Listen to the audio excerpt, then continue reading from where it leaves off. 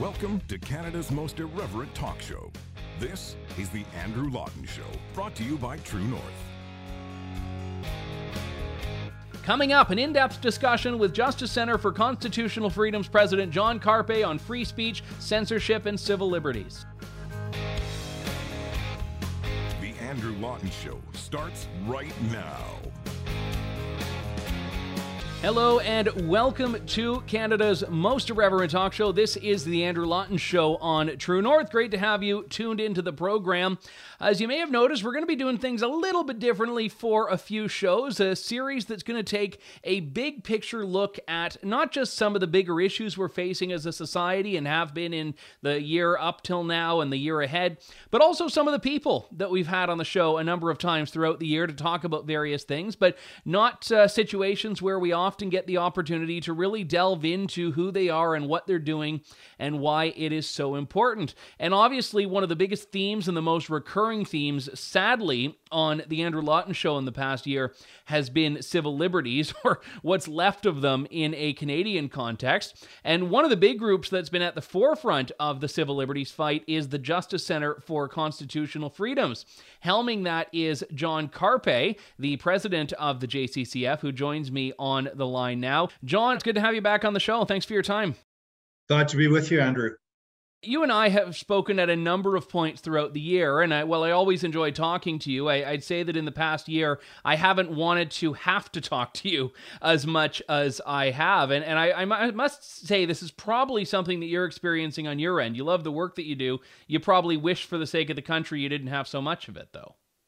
I wish I could close down the Justice Center and we could all go home, because the spirit of freedom so permeated the culture that every elected official of every party was firmly committed to the free society and to our fundamental charter freedoms of speech and religion and conscience and association and bodily autonomy.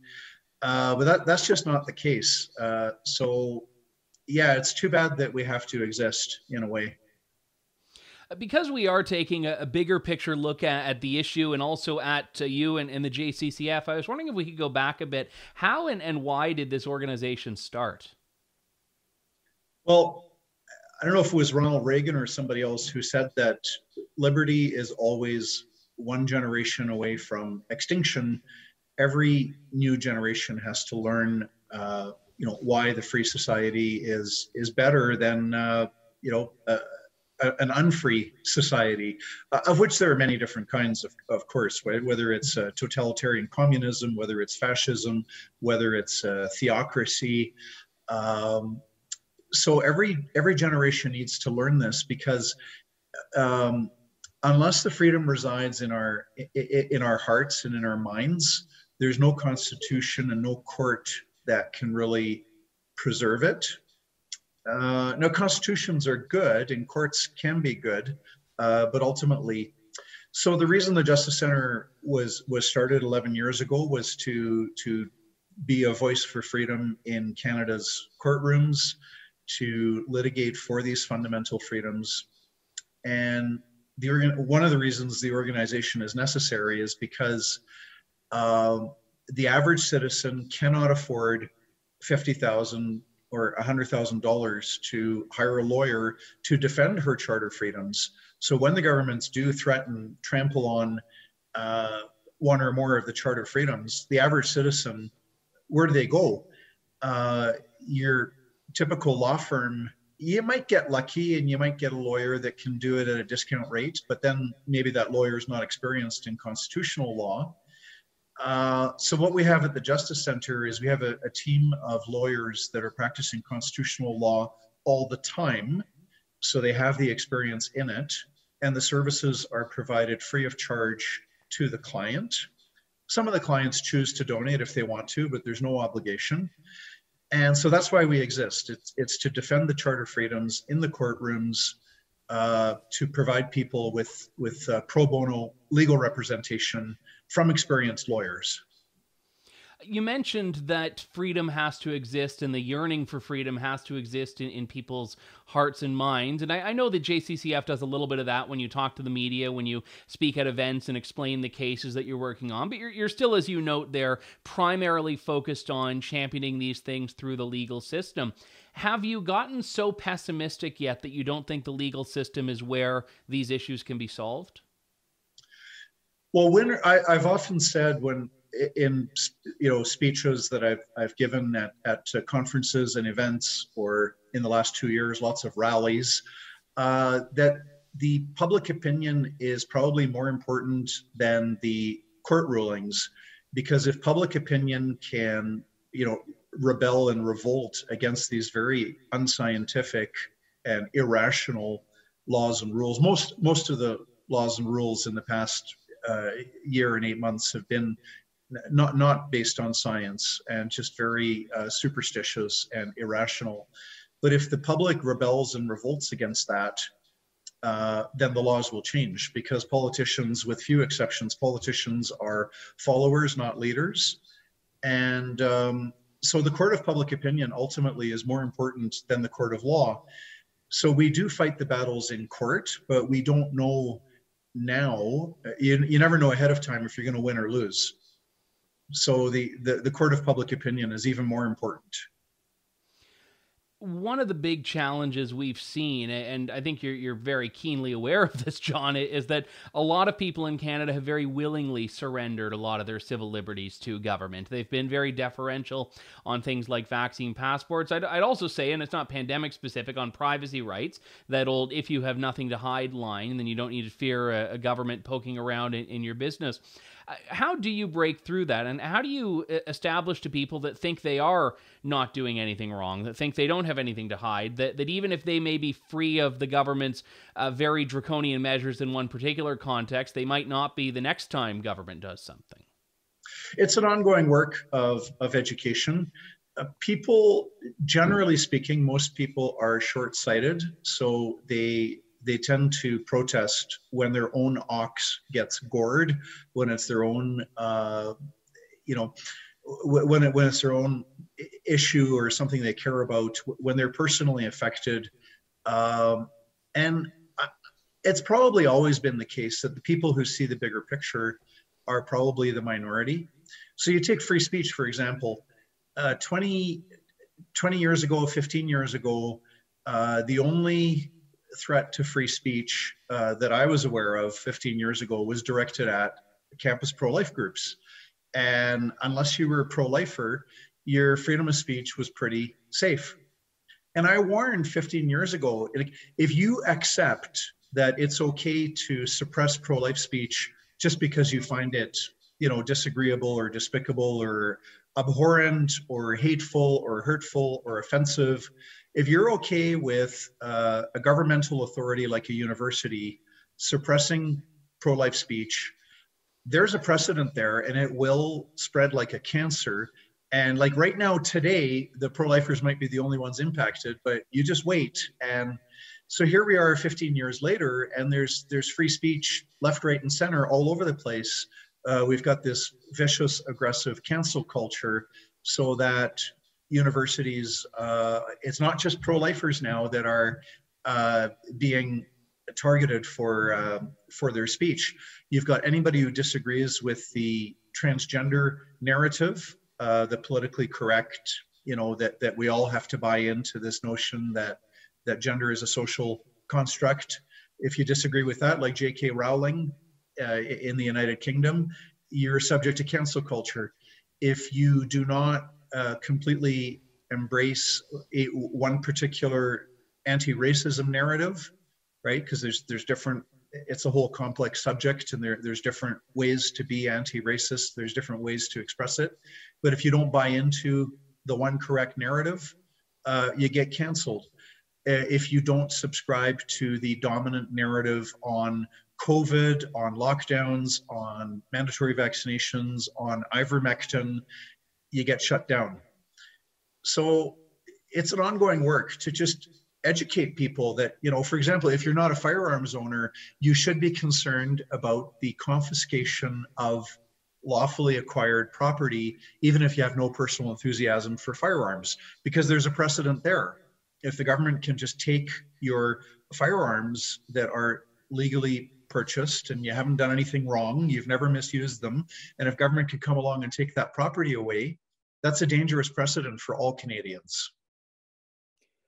One of the big challenges I think a lot of free speech advocates have had to contend with is that the focus was for so long simply on government censorship, which I'd say is at the apex of censorship, that emanating from a state where if you speak against the state or say something the state doesn't approve of, you get thrown in jail. But you are right that missing from a lot of the discourse was the importance of preserving that cultural support for free speech, because that's where deplatforming comes from. J.K. Rowling has been no doubt censored, but she has not been censored by a state. So a lot of people who are not actually civil libertarians, people that don't support free speech, would say, oh, well, you know, the government hasn't censored her. And they try to draw this parallel between, well, no, free speech is consequence-free speech and all of that. And I would agree. I mean, the complete libertarian utopia is that businesses should be able to say, I'm not going to publish that book, or I'm not going to rent that lectern or that venue out, and people can then go elsewhere. I mean, that's the way the world is supposed to work. But there's very much an imbalance there, because businesses don't have the right to do that in so many contexts. They can't say, the proverbial case in Canada quite effectively, the Christian baker is not going to bake the gay wedding cake. So we have this version of individual choice that only extends to certain people and certain groups.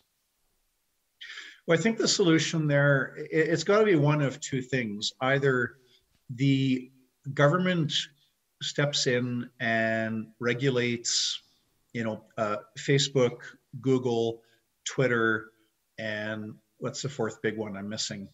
Anyway, the big giants. Either the government has to step in and pass a law and say, look, you guys you're not an advocacy group. You are kind of like a highway. And if you're a highway, you have to let all cars use the highway. So you have to not be biased against certain viewpoints. You have to not censor any viewpoints. So that would be one way to go. I don't know how effective that would be. The other one, which is more pragmatic, is that the people who are censored will have to move to their own platforms. So I can tell you with the Justice Center, a lot of our YouTube video, a lot of our videos have been censored on YouTube. They've been censored within minutes or within hours of going up. And so we have them on Rumble and BitChute. And I think what's going to happen is that the more that the Facebook, Twitter, Google, and again, I'm missing one of the four, the more that these giants are biased against libertarian speech, against conservative speech, the more that people are going to go to other platforms. And, that people might lament that 10 years from now, where there's even more, society is completely disconnected because you're on, let's say that you're on BitChute and Rumble only, and your next door neighbor is on YouTube only, and there's not much crossover. It could lead to a further splintering of society. But I guess that's just the way that technology is dragging society into that kind of splintering that would not have existed, at least not anywhere close to the same extent, in the 1980s or even the 1990s. Yeah, and I even go back to, what are we talking about, a decade ago, when Section 13 of the Canadian Human Rights Act was repealed, which was the section that's now trying to be brought back by the Liberals as in the previous Parliament, Bill C-36. I don't know what it's going to be called when they reintroduce it, but around that time, you had some of those old school Liberals that were speaking up, people like Senator Jerry Grafstein and other voices that were very pro-free speech Liberals. And now that is pretty much gone. I mean, the idea of the principled pro-free speech leftist, I'm not saying it doesn't exist, but it's a lot more elusive than it was even a decade ago. It's scary times for free speech. It's very scary. It's the same, I find a certain commonality in it's government holding itself out as your savior and protector, and it's government fear mongering, right? So in the same way that government will say, Well, if you haven't gotten 2 injections of the COVID shot, then we got to protect you from these dangerous disease-spreading people. So we're going to ban those people from airplanes in order to protect you. We're going to have vaccine passports to protect you. We have lockdowns to protect you from the scary virus. And now we've got forthcoming legislation to protect you from hate speech. And so it's this infantilization. It's like we're all children, and you and I, we need the government to decide on our behalf what is or is not hateful. In a way, it's extremely degrading for the government to say that I cannot read something and decide for myself whether I agree with it, disagree with it, whether it's true, whether it's false, whether it's hateful, whether it's not hateful. These are incredibly subjective decisions. You and I could see the same. You and I could both be looking at, say, a political cartoon, and you could look at it and go, it's hateful. And I could say, oh, no, not at all. Or I could say it's a hateful cartoon, and you could look at it and say, no, not at all. And yet we're just giving up. A lot of people just want to give up their freedom and responsibility as thinking adults to make up their own minds about what is or is not hateful. And they're buying into this, oh, the government's going to protect us from hate. It's very sad. Yeah, and the word you use there, infantilizing, I think is spot on, because we are creating generations now of people who think that disagreement is in some way an assault on their sensibilities, and they need to be protected against something by virtue of it being a position that may not be all that common in their lives.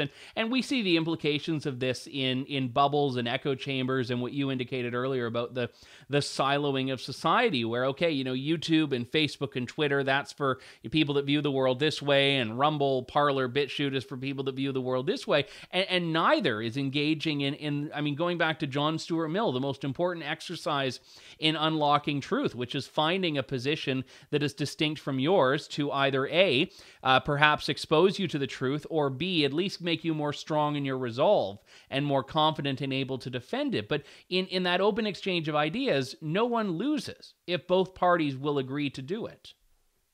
Absolutely.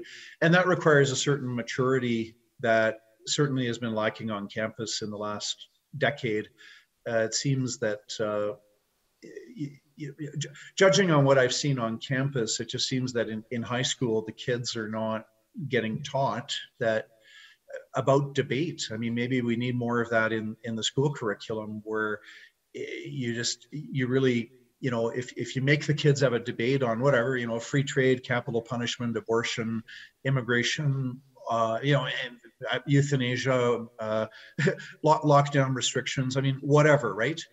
To really get people thinking, because if people participate in a debate, they experience themselves how enriching it is when you have to really think through, especially if the teacher assigns and says, this is the position you're going to argue, and then you really have to think, okay, I got to get into the other guy's shoes.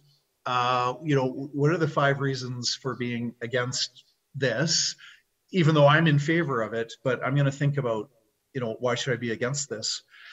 Because it just, you get these students come onto campus and they think they're entitled to not hear or see anything that they disagree with.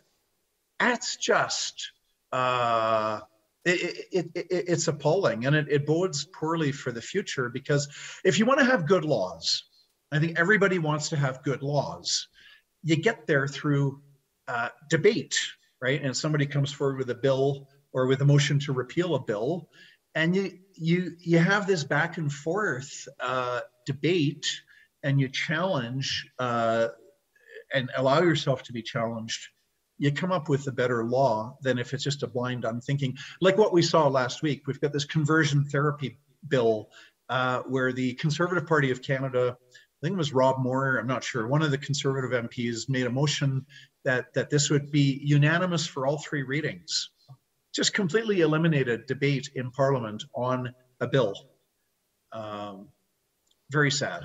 Yeah, and that committee process whereby you find ways to really delve into these things and challenge assumptions and hear witness testimony and all of that. No, that's a valid point. And I would also add, so I serve as a volunteer judge at the Justice Center for Constitutional Freedom's annual essay contest. And I always enjoy when someone comes in and gives a position that I don't think is actually theirs in their essay. In some cases, even arguing against civil liberties. But I admire that exercise because you are right. That is a tremendously valuable process for you as a reader and also for you as a writer to have to say, well, how would I challenge against this? Because the only way we're going to win is if we have answers to all of these arguments that are being thrown in our face to defend infringing on freedoms and abridging freedoms.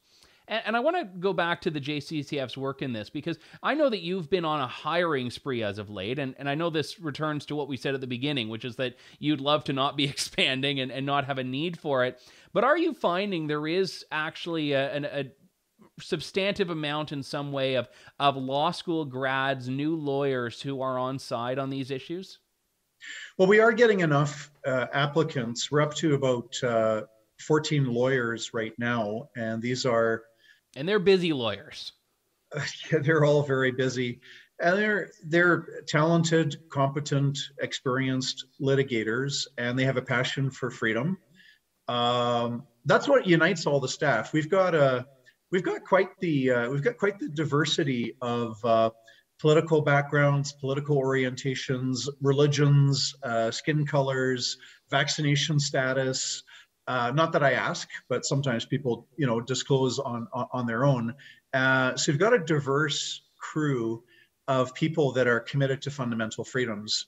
One of our lawyers said, when interviewed, that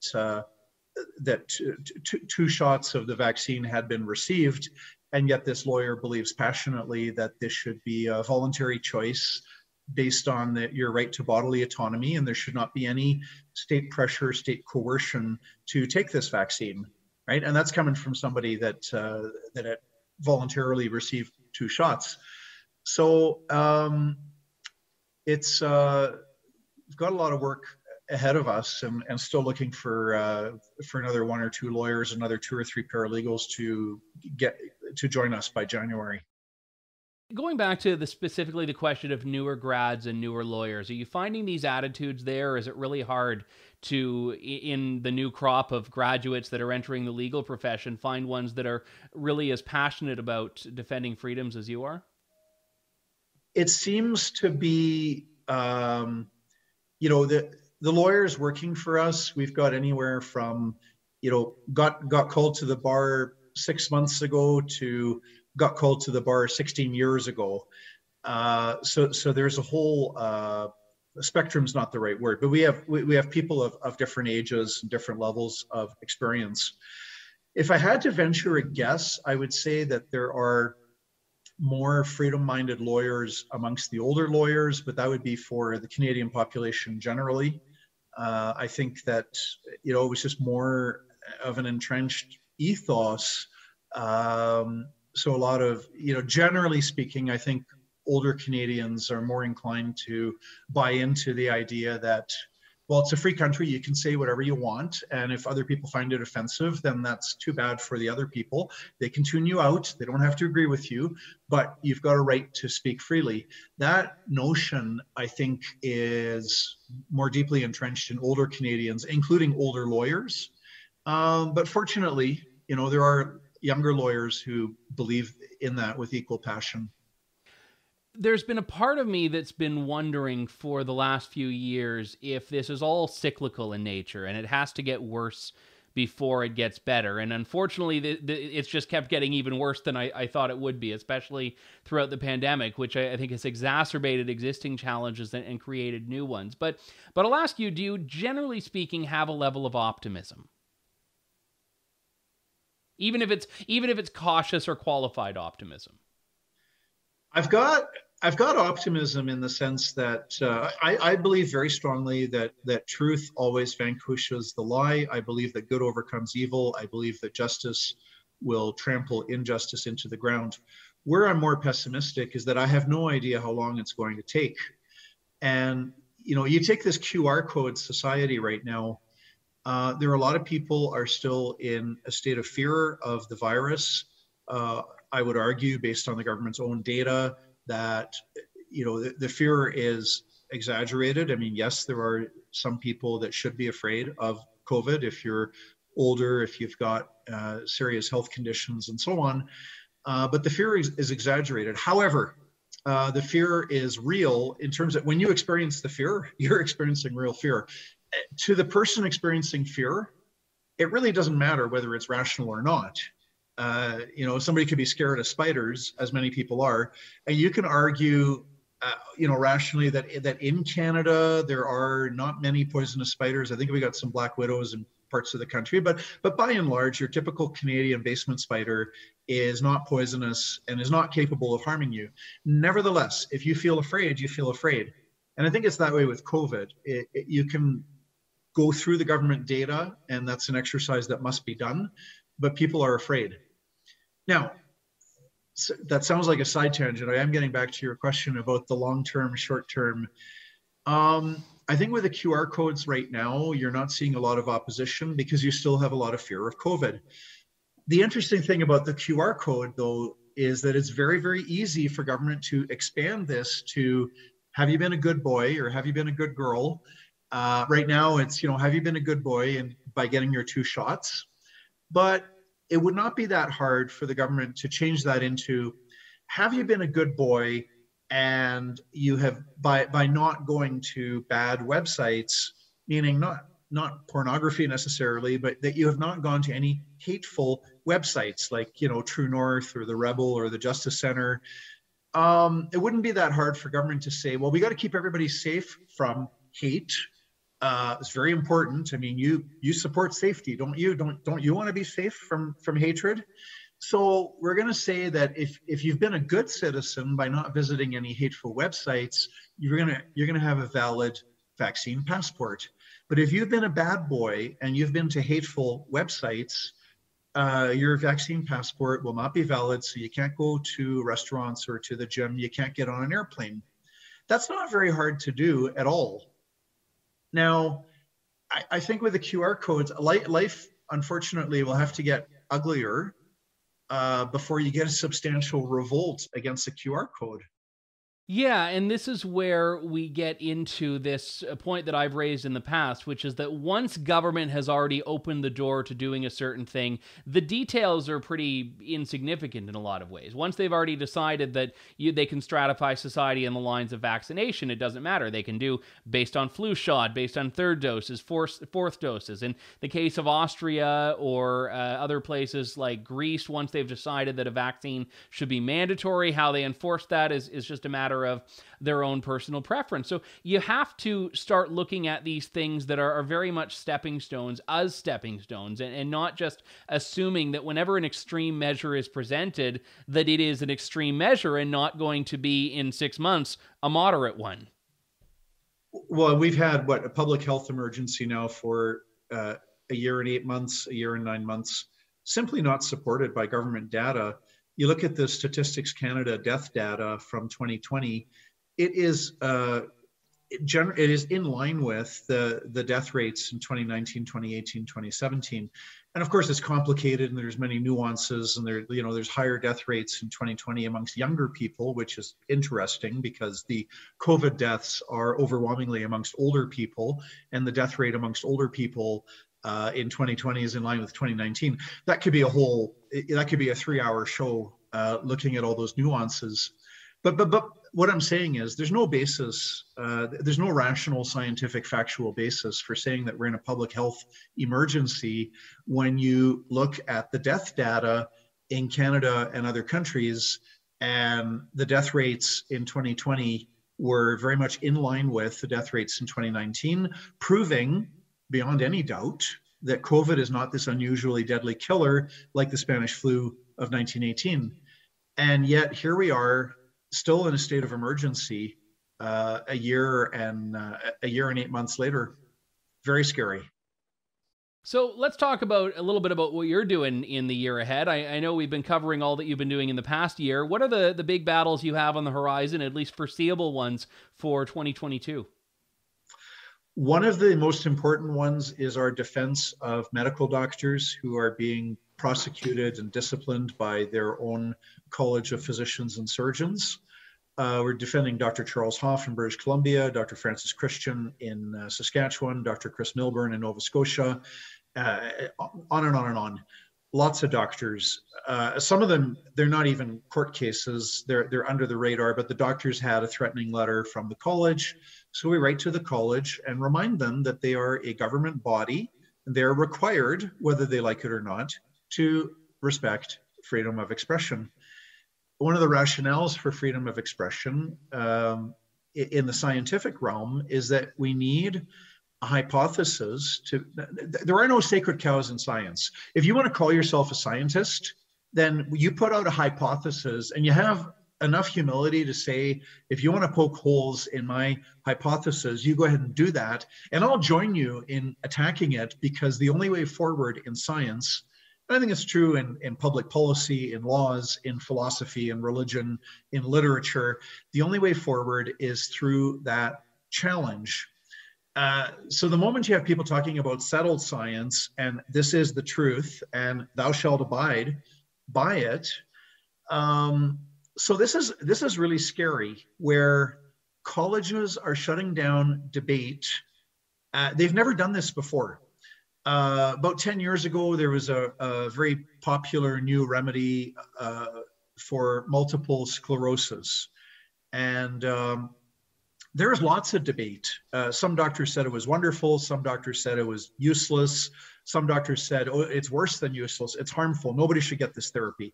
And you have this big debate about this multiple sclerosis therapy that some Italian doctor had invented. That's how it should be. There's been debate in the past. It hasn't been a hot topic recently, but circumcision of baby boys.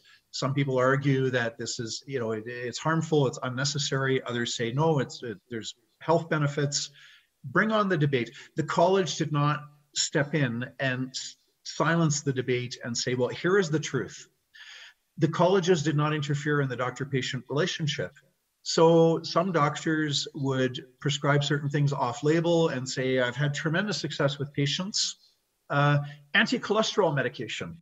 Some doctors are big fans. Some doctors say it's terrible. The side effects are more harmful. Other doctors say it's very much patient by patient. Some people should get it, some people shouldn't. And so doctors are free to practice medicine. The college did not get in there and lay down the law on anti-cholesterol medication. And I could go on and on and on. Well, now we've got colleges stepping in saying it's illegal for a doctor to give a medical exemption for a vaccine from people with serious heart conditions. I know a nurse in Calgary who was told by her own doctor, when the vaccine was voluntary, she was told by her doctor, do not get this vaccine based on your health conditions and based on there's no long-term safety testing. For all these reasons, do not get the vaccine. Now, she goes back to the very same doctor and says, can I get an exemption from the vaccine requirement? And the doctor says, sorry, not allowed. Just frightening how these colleges are usurping science and preventing doctors from practicing medicine, shutting down debate. Doctors who have had prescribed ivermectin with great success. Now, ivermectin, it's not a horse medication. It's a people medication. It's been around since the 1970s.